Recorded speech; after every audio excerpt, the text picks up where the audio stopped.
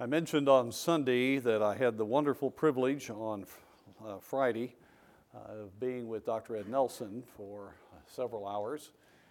The family had called me about 3 weeks ago and said, "We believe he's failing. We want you to come and be able to spend time." And also in my communications, that would help them with their book also. And so I decided to time it out so I could be with the Colorado quiz tournament and be with the young people. I had never been out there for that. And they told me that when I decided that later time, they were convinced that I wouldn't get to see him. And 2 weeks ago, he was in the hospital over and over.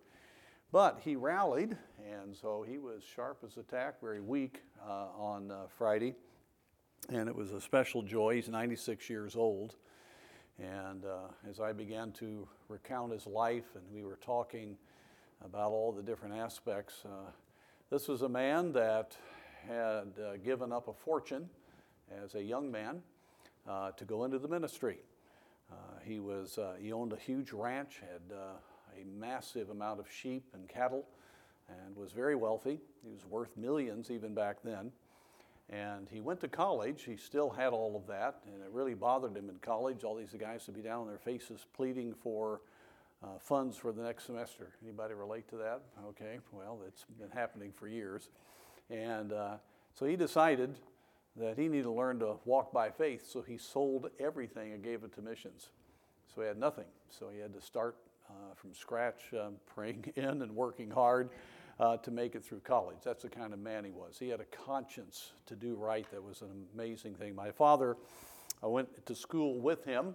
He was a little bit older than my father, but they were good friends, and he was a fervent man even back then. He got a prayer meeting going for missions. He had a Russian missionary there, a Russian who was real fervent, and they got to praying. And it got to going. It was one of those really almost wild prayer meetings. And so Dr. Nelson slipped out, and the other fellow did. They had something they had to do, and so some of the leadership came running over all this huge shouting and all this carrying on that was going on, and Dr. Nelson was long gone by that time. He was quite a character. But anyway, my dad remembers that. He laughs about it every time I think. But that's just the kind of man he was. He was a tremendous, loved the Lord. He was headed to Japan to follow MacArthur's call for missionaries in Japan after the war. And God stopped him. He had a severe kidney disease, and he was supposed to live for just a few months. And so he thought, well, if I can't go to the field. In fact, he was all the way to the dock to leave. Back then it was on a ship, and they wouldn't let him because of his illness. And so he decided, well, I've got 6 months to live. I'm just going to have revival campaigns. That's what I'll do. He was a gift of the evangelist. And so he started having revival campaigns. And guess what he had? Revival. As a dead man speaking life to people, and he came to my father's church. The church doubled during that time. They had a massive revival. And there are stories in Indiana, other places where God mightily worked. Well, obviously, 6 months turned into 96-year age, and he laughed about that. He said, yeah, that's been a long 6 months, he said. It's been good. By the way, the healthiest thing you can do is be in the will of God. It's God that determines when you go, and so when you're in the will of God, you're just totally in His hands, and it's a wonderful thing. And that, I think, is a good example of that. Well, then he became a church planner and started 20-some churches in Colorado. You've heard the story of the one church that he tried to get going in Dillon, and the people ran him out of town. So he got up on the mountain and cursed Dillon. And sure enough, in the next year, they decided to put a reservoir there, and so they condemned Dillon. And so the town of Dillon that he knew is now under the Dillon Reservoir there in Colorado. You see that when you go across the state on the expressway there. And he believed that God would work. And then he became pastor of the South Sheridan Baptist Church. They met in chicken coop Quonset huts. It was really bad. And And that church became a mighty church, a couple thousand people, and God mightily used him there. He was also a leader in the separatist movement. My father and him were the Conservative Baptist Association, and he really was one of the fathers of the Independent Baptist movement. And we recounted a lot of that, and it's just amazing. You go through it. He started Baptist World Mission, and he was the key man in starting that, and a great promoter of missions. Really loved the Russians and did a lot of work in Russia.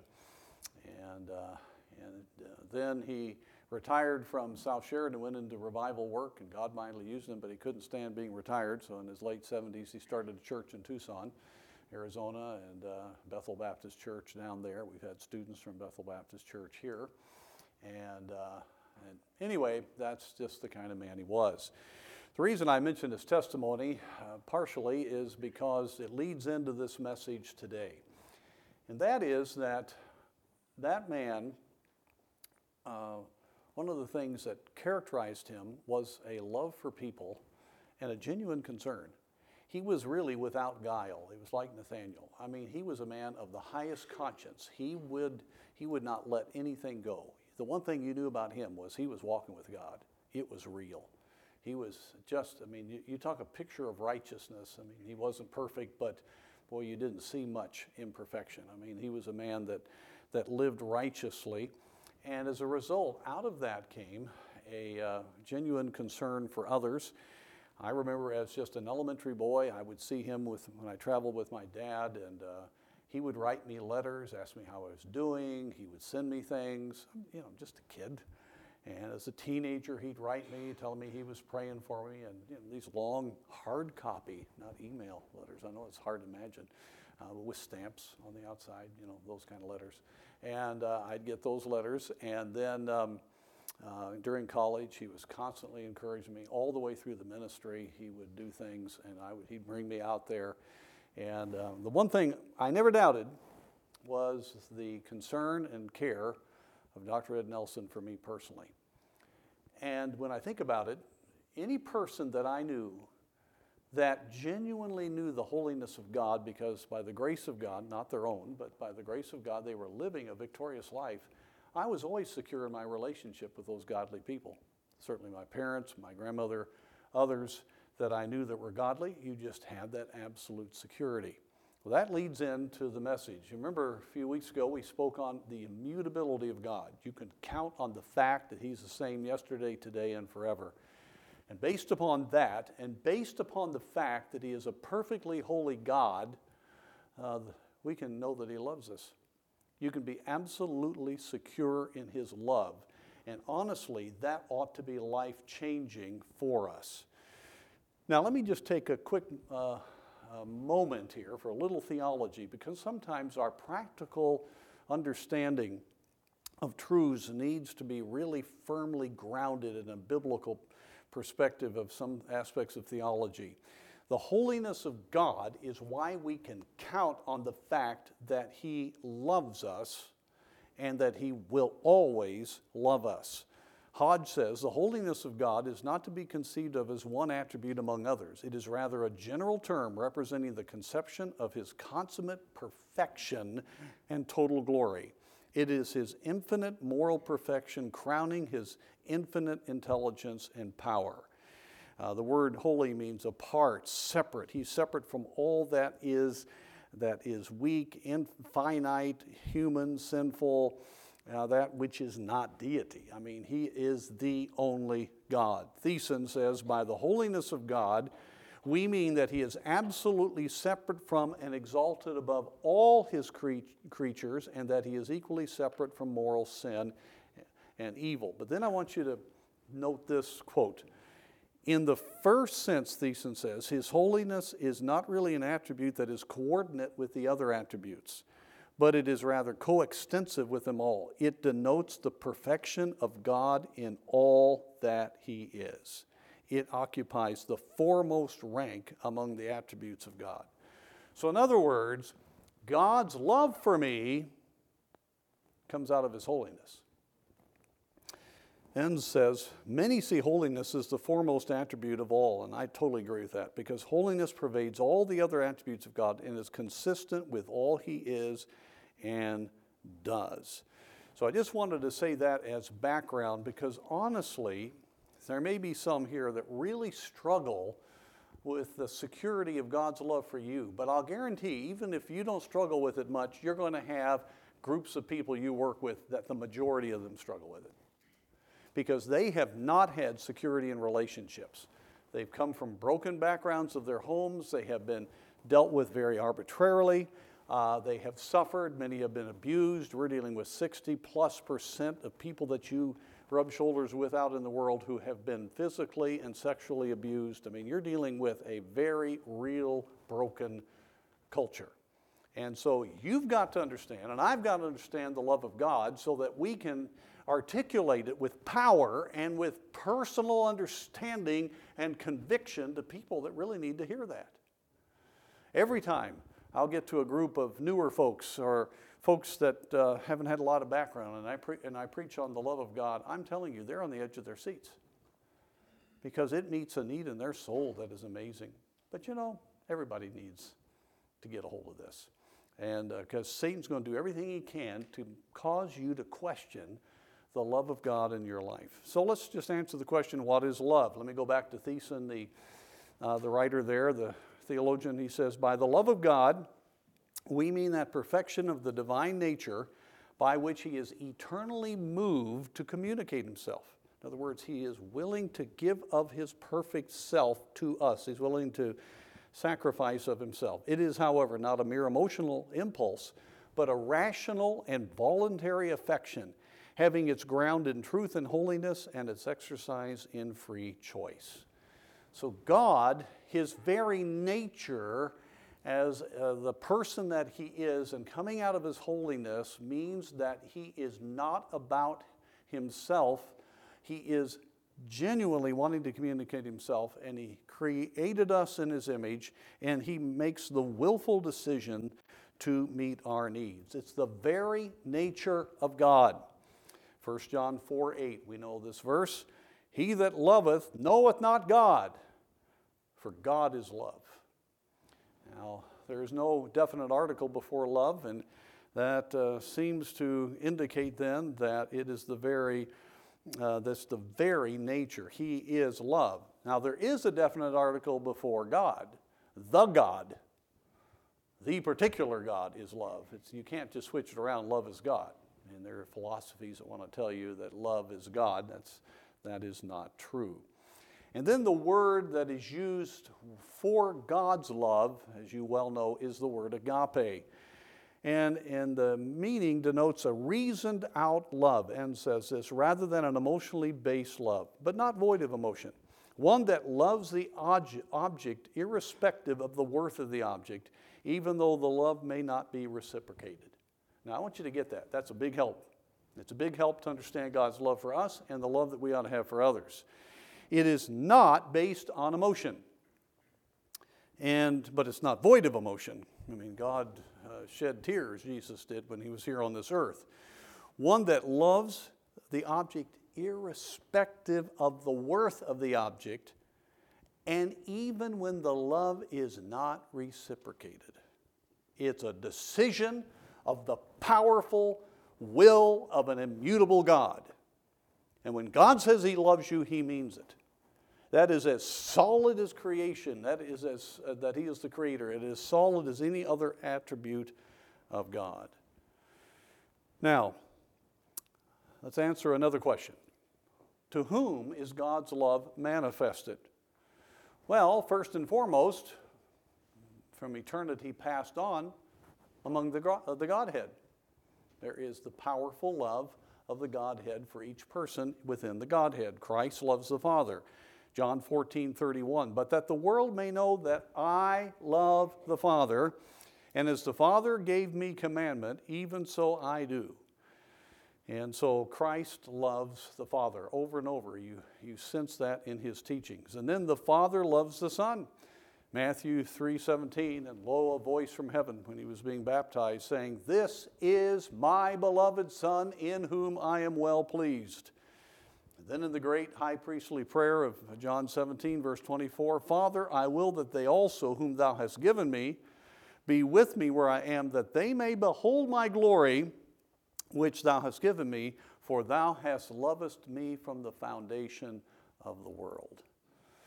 So, in the perfect holiness and perfections of God, there is an absolute perfect unity of love between the Father, Son, and the Spirit.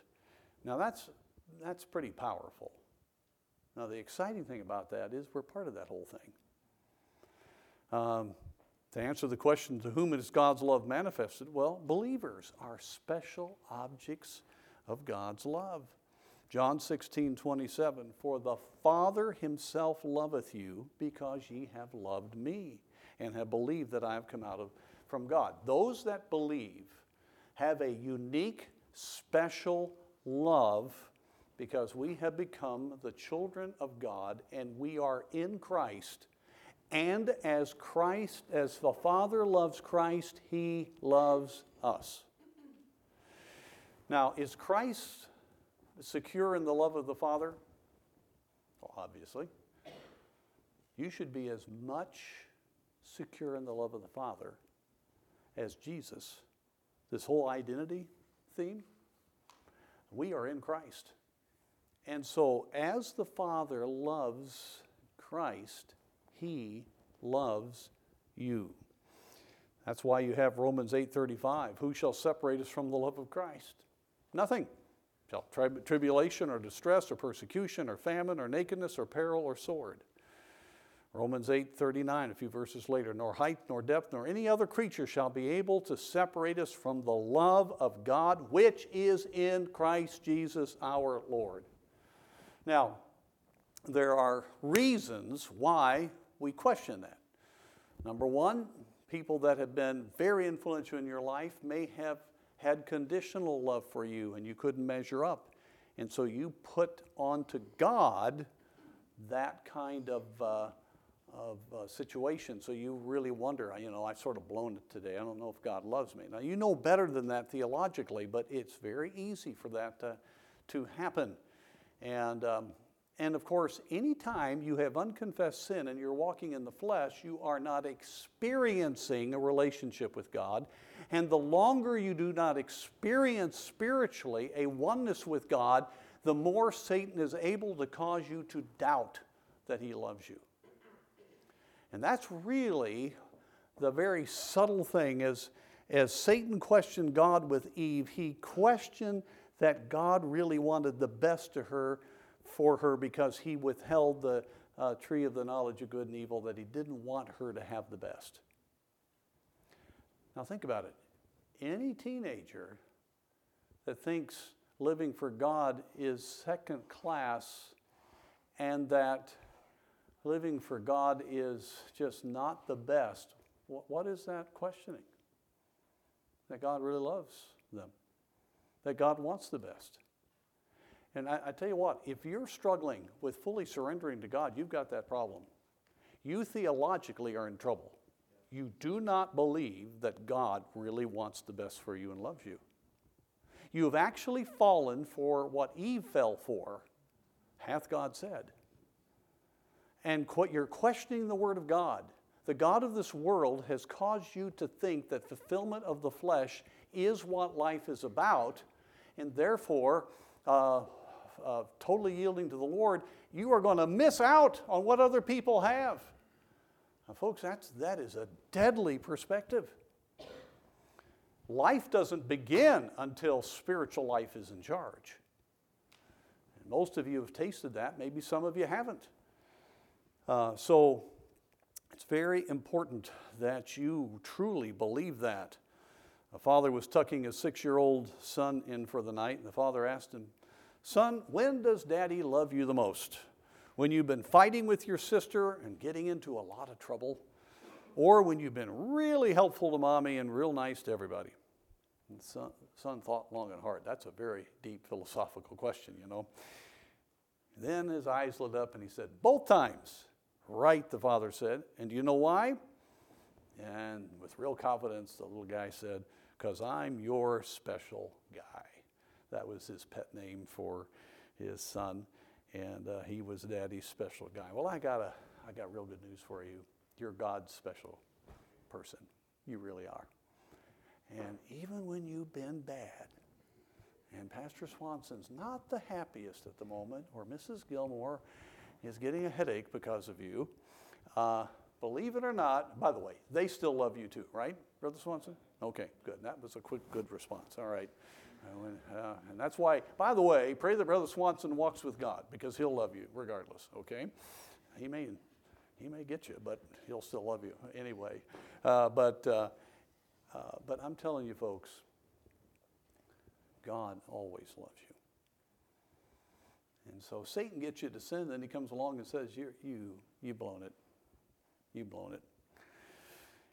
And not only, and I've already alluded to this, are we secure in his love, we're in the very midst of his love. I love the high priestly prayer of Christ in John 17. Verse 23, I in them and thou in me, praying to the Father, that they may be perfect in one, that the world may know that thou hast sent me and hast loved them as thou hast loved me. In other words, I'm in them and thou art in me. In other words, right now you are in a oneness with the Trinity. You are in the very midst of the relationship of the Father and the Son. Then he goes on to say in verse 26, and I have declared unto them thy name, and will declare it, that the love wherewith thou hast loved me may be in them, and I in them. Now I want you to get this. As much as the Father loves the Son, he loves you. That's powerful. I mean, that love is perfect. It's immense. It is absolutely beyond human description. And Christ is in you, and you are identified with him. Jesus died for you, and so the Father loves you with the same quality of love that he loves the Son. Folks, that's shouting ground. Now let's get rid of this old me business and nobody loves me. You know, what was that? Anyway, I won't go into that. That's too far back. There was a commercial, nobody loves me, but you would not remember that. Probably your dad wouldn't remember it. So anyway, but we can get that kind of attitude, but you're in the midst of his love. You're right in the middle of the relationship. As the Father and the Son love one another, you're right in the middle of it, and God's wanting the best for you. I mean, who can be against you? Nobody can. You're the special object of God's love. Man, that's security. And we can know and experience that love. Why don't you turn to Ephesians 3, that wonderful passage there that marks the greatness of what he does for the church, but for us individually, it's a wonderful truth. Ephesians chapter 3, verse 16, that he would grant you, according to the riches of his glory, to be strengthened with might by the Spirit in the inner man. So this is the work of the Spirit of God in us, that Christ may dwell, abide, remain in your hearts by faith, that ye being rooted and grounded in love may be able to comprehend, may be able to experience, may be able to fully take it in with all saints what is the breadth and length and depth and height, and to know the love of God, which passeth knowledge, that you might be filled with all the fullness of God. Wow. God wants us to experience that love, not to just analytically write it down on a test. Yes, I am loved by the Father as much as he loves the Son. But to have those moments where you experience it. Now, we always warn against experience, which we should. And sometimes we look for subjective experience when we should be just based faith upon God's Word. But you know, when you experience the love of God, you're never the same. I always say when people meet Jesus and his love, they can't be the same. Dwight L. Moody in New York was never the same. He almost had to ask God to stay his hand because the love of God was just about to kill him. It was just so powerful. And I'm sure each one of you have had those moments where you're very aware of the love of Christ. And I've had some very sacred moments where it is so real. But God wants us to live that way, and I'll talk about that in a moment. Now, I do want to mention that God does love the lost world. Now, it's a special love that we have because of our salvation, that we get the fullness of the love of the Father. But we all know John 3:16, for God so loved the world that he gave his only begotten Son, that whosoever believeth in him should not perish but have everlasting life.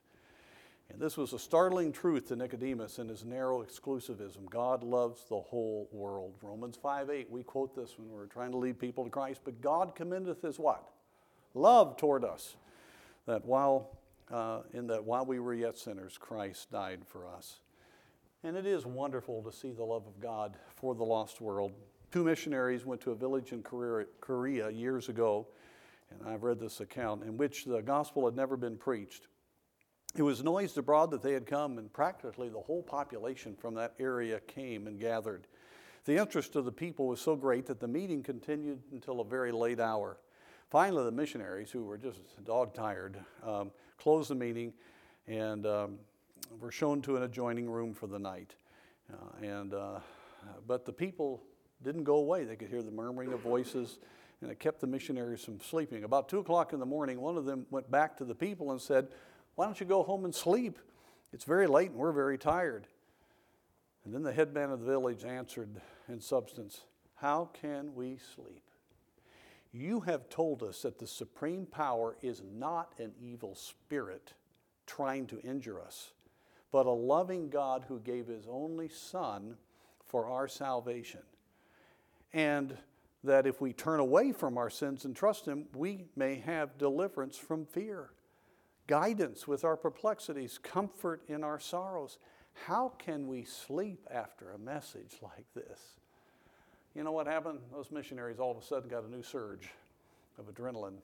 And so they just started right there with those hundreds of people and told them again about Jesus. And there was a mighty move of God. God swept over them with his love. 1 John 2:4, who will have all men be saved? He loves them. Now, we could take some time. I'm going to just quickly give this. How has his love been revealed? Clearly through the cross. If ever anybody says anything about the love of God, just point him back to the cross. I mean, the love of God is fully demonstrated by Christ humbling himself, becoming one of us, and going through all that he has done.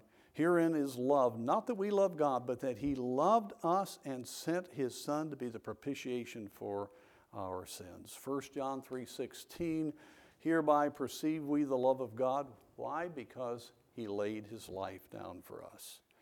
And he wants us all to be saved. And he wants to care for us. So much could be said about this.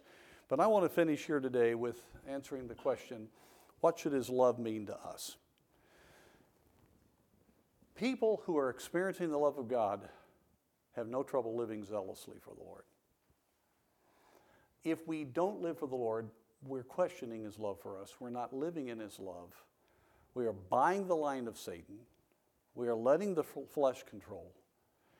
A person like Paul, who was saved out of so much, he was just overwhelmed by the love of God, which meant that it was no problem for him to just totally give of himself to serve God, whatever that could occur. 2 Corinthians 4:14, for the love of Christ constraineth us.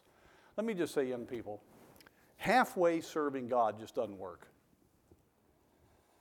You know, it's all right to be radical for Christ. I'd sure like to have to try to contain you all because you so love the Lord, you are so zealous, we got to keep the lid on to make sure you're not getting in the flesh. I'd love to have that problem. At times we do. And we try to manage that, but I'm telling you, that's the way it ought to be. I've been with people that just got saved. They just can't do enough for the Lord. I mean, they're just overwhelmed. I mean, how good he is. So the love of Christ and the reality of what we have just ought to motivate us. And the key of that is that we should stay in his love. Jude 1:21 is so key. Keep yourselves in the love of God, looking for the mercy of our Lord Jesus Christ unto eternal life. 2 Thessalonians 3:5, and the Lord direct your hearts into the love of God and into the patient waiting for Christ. Now, folks, the hour with God, other times, they're all designed to not just do a duty. They are designed for the Holy Spirit to open you back up to the love of God.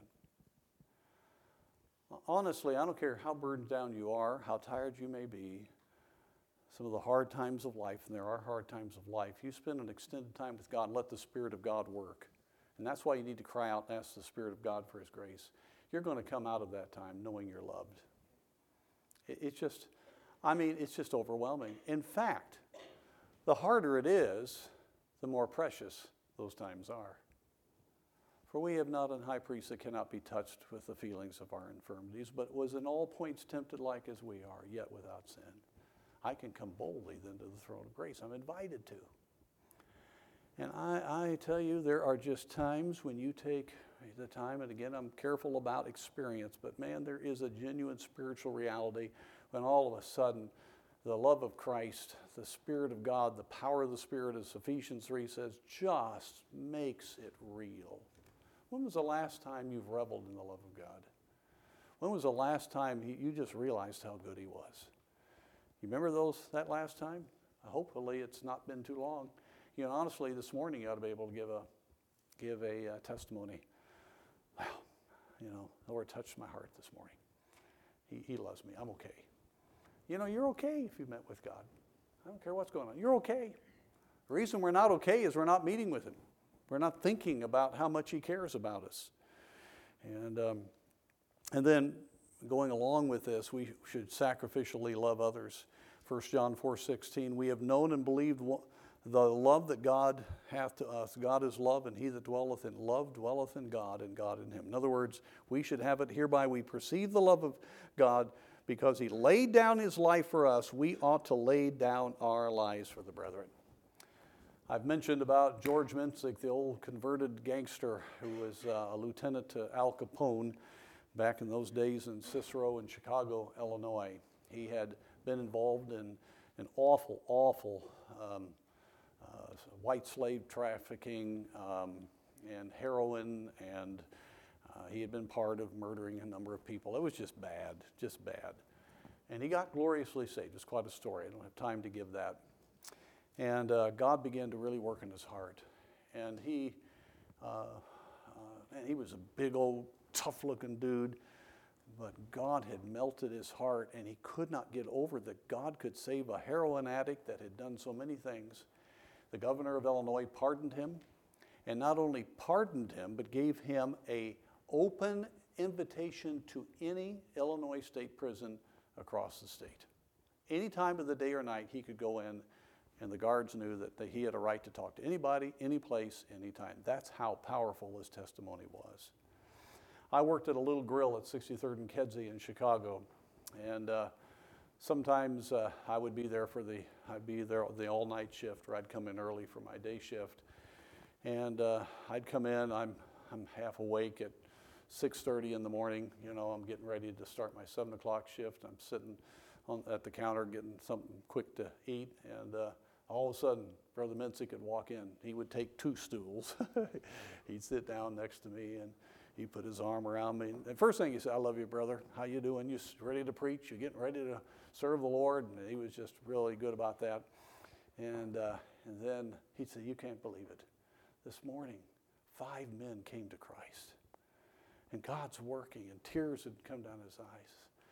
Why did he do that? Because he still hadn't got over that he was saved. He wanted everybody else. He had 25 men in the ministry by the time he died that were saved in the prisons.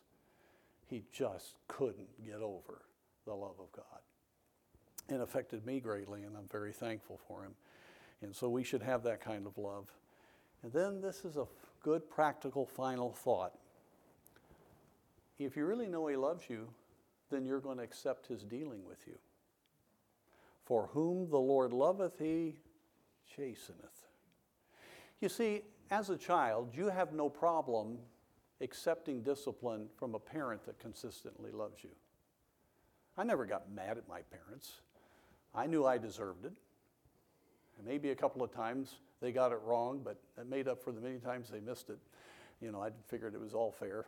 And they had a rule of thumb that if they couldn't figure out who it was, and it was all of us were together, I was the oldest, so I got it. You know, so it worked out okay, because probably I had something to do with what went on. So that helped me keep the peace in the home. So, but anyway, but I never got frustrated with that. And I knew the Lord loved me, and so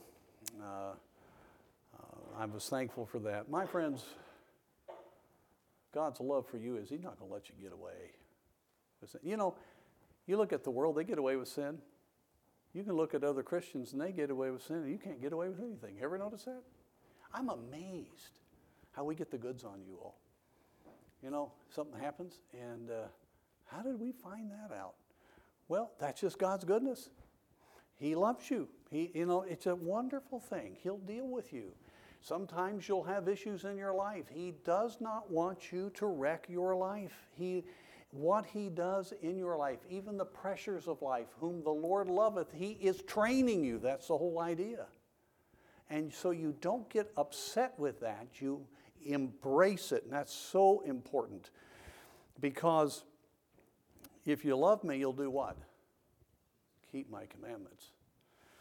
A little boy pulled out of the cupboard the plastic bags that his mother saved. And she would allow him to spread them around the kitchen floor. It'd be a playing service for his toy cars and other things. And then he was to collect the bags and put them back up. And he normally did that. But one day his mother found the bags all over the kitchen and the boy in the living room where his father was playing the piano. When she told her son to pick up the bags, there was a short silence. Then a small voice says, "But I want to sing Jesus Loves Me." His father took the opportunity to point out it's no good singing God's praise while you're being disobedient. And that's exactly what it is. God wants you to be able to worship Him in spirit and in truth. And let me just conclude this way. You just need to love Him with all your heart.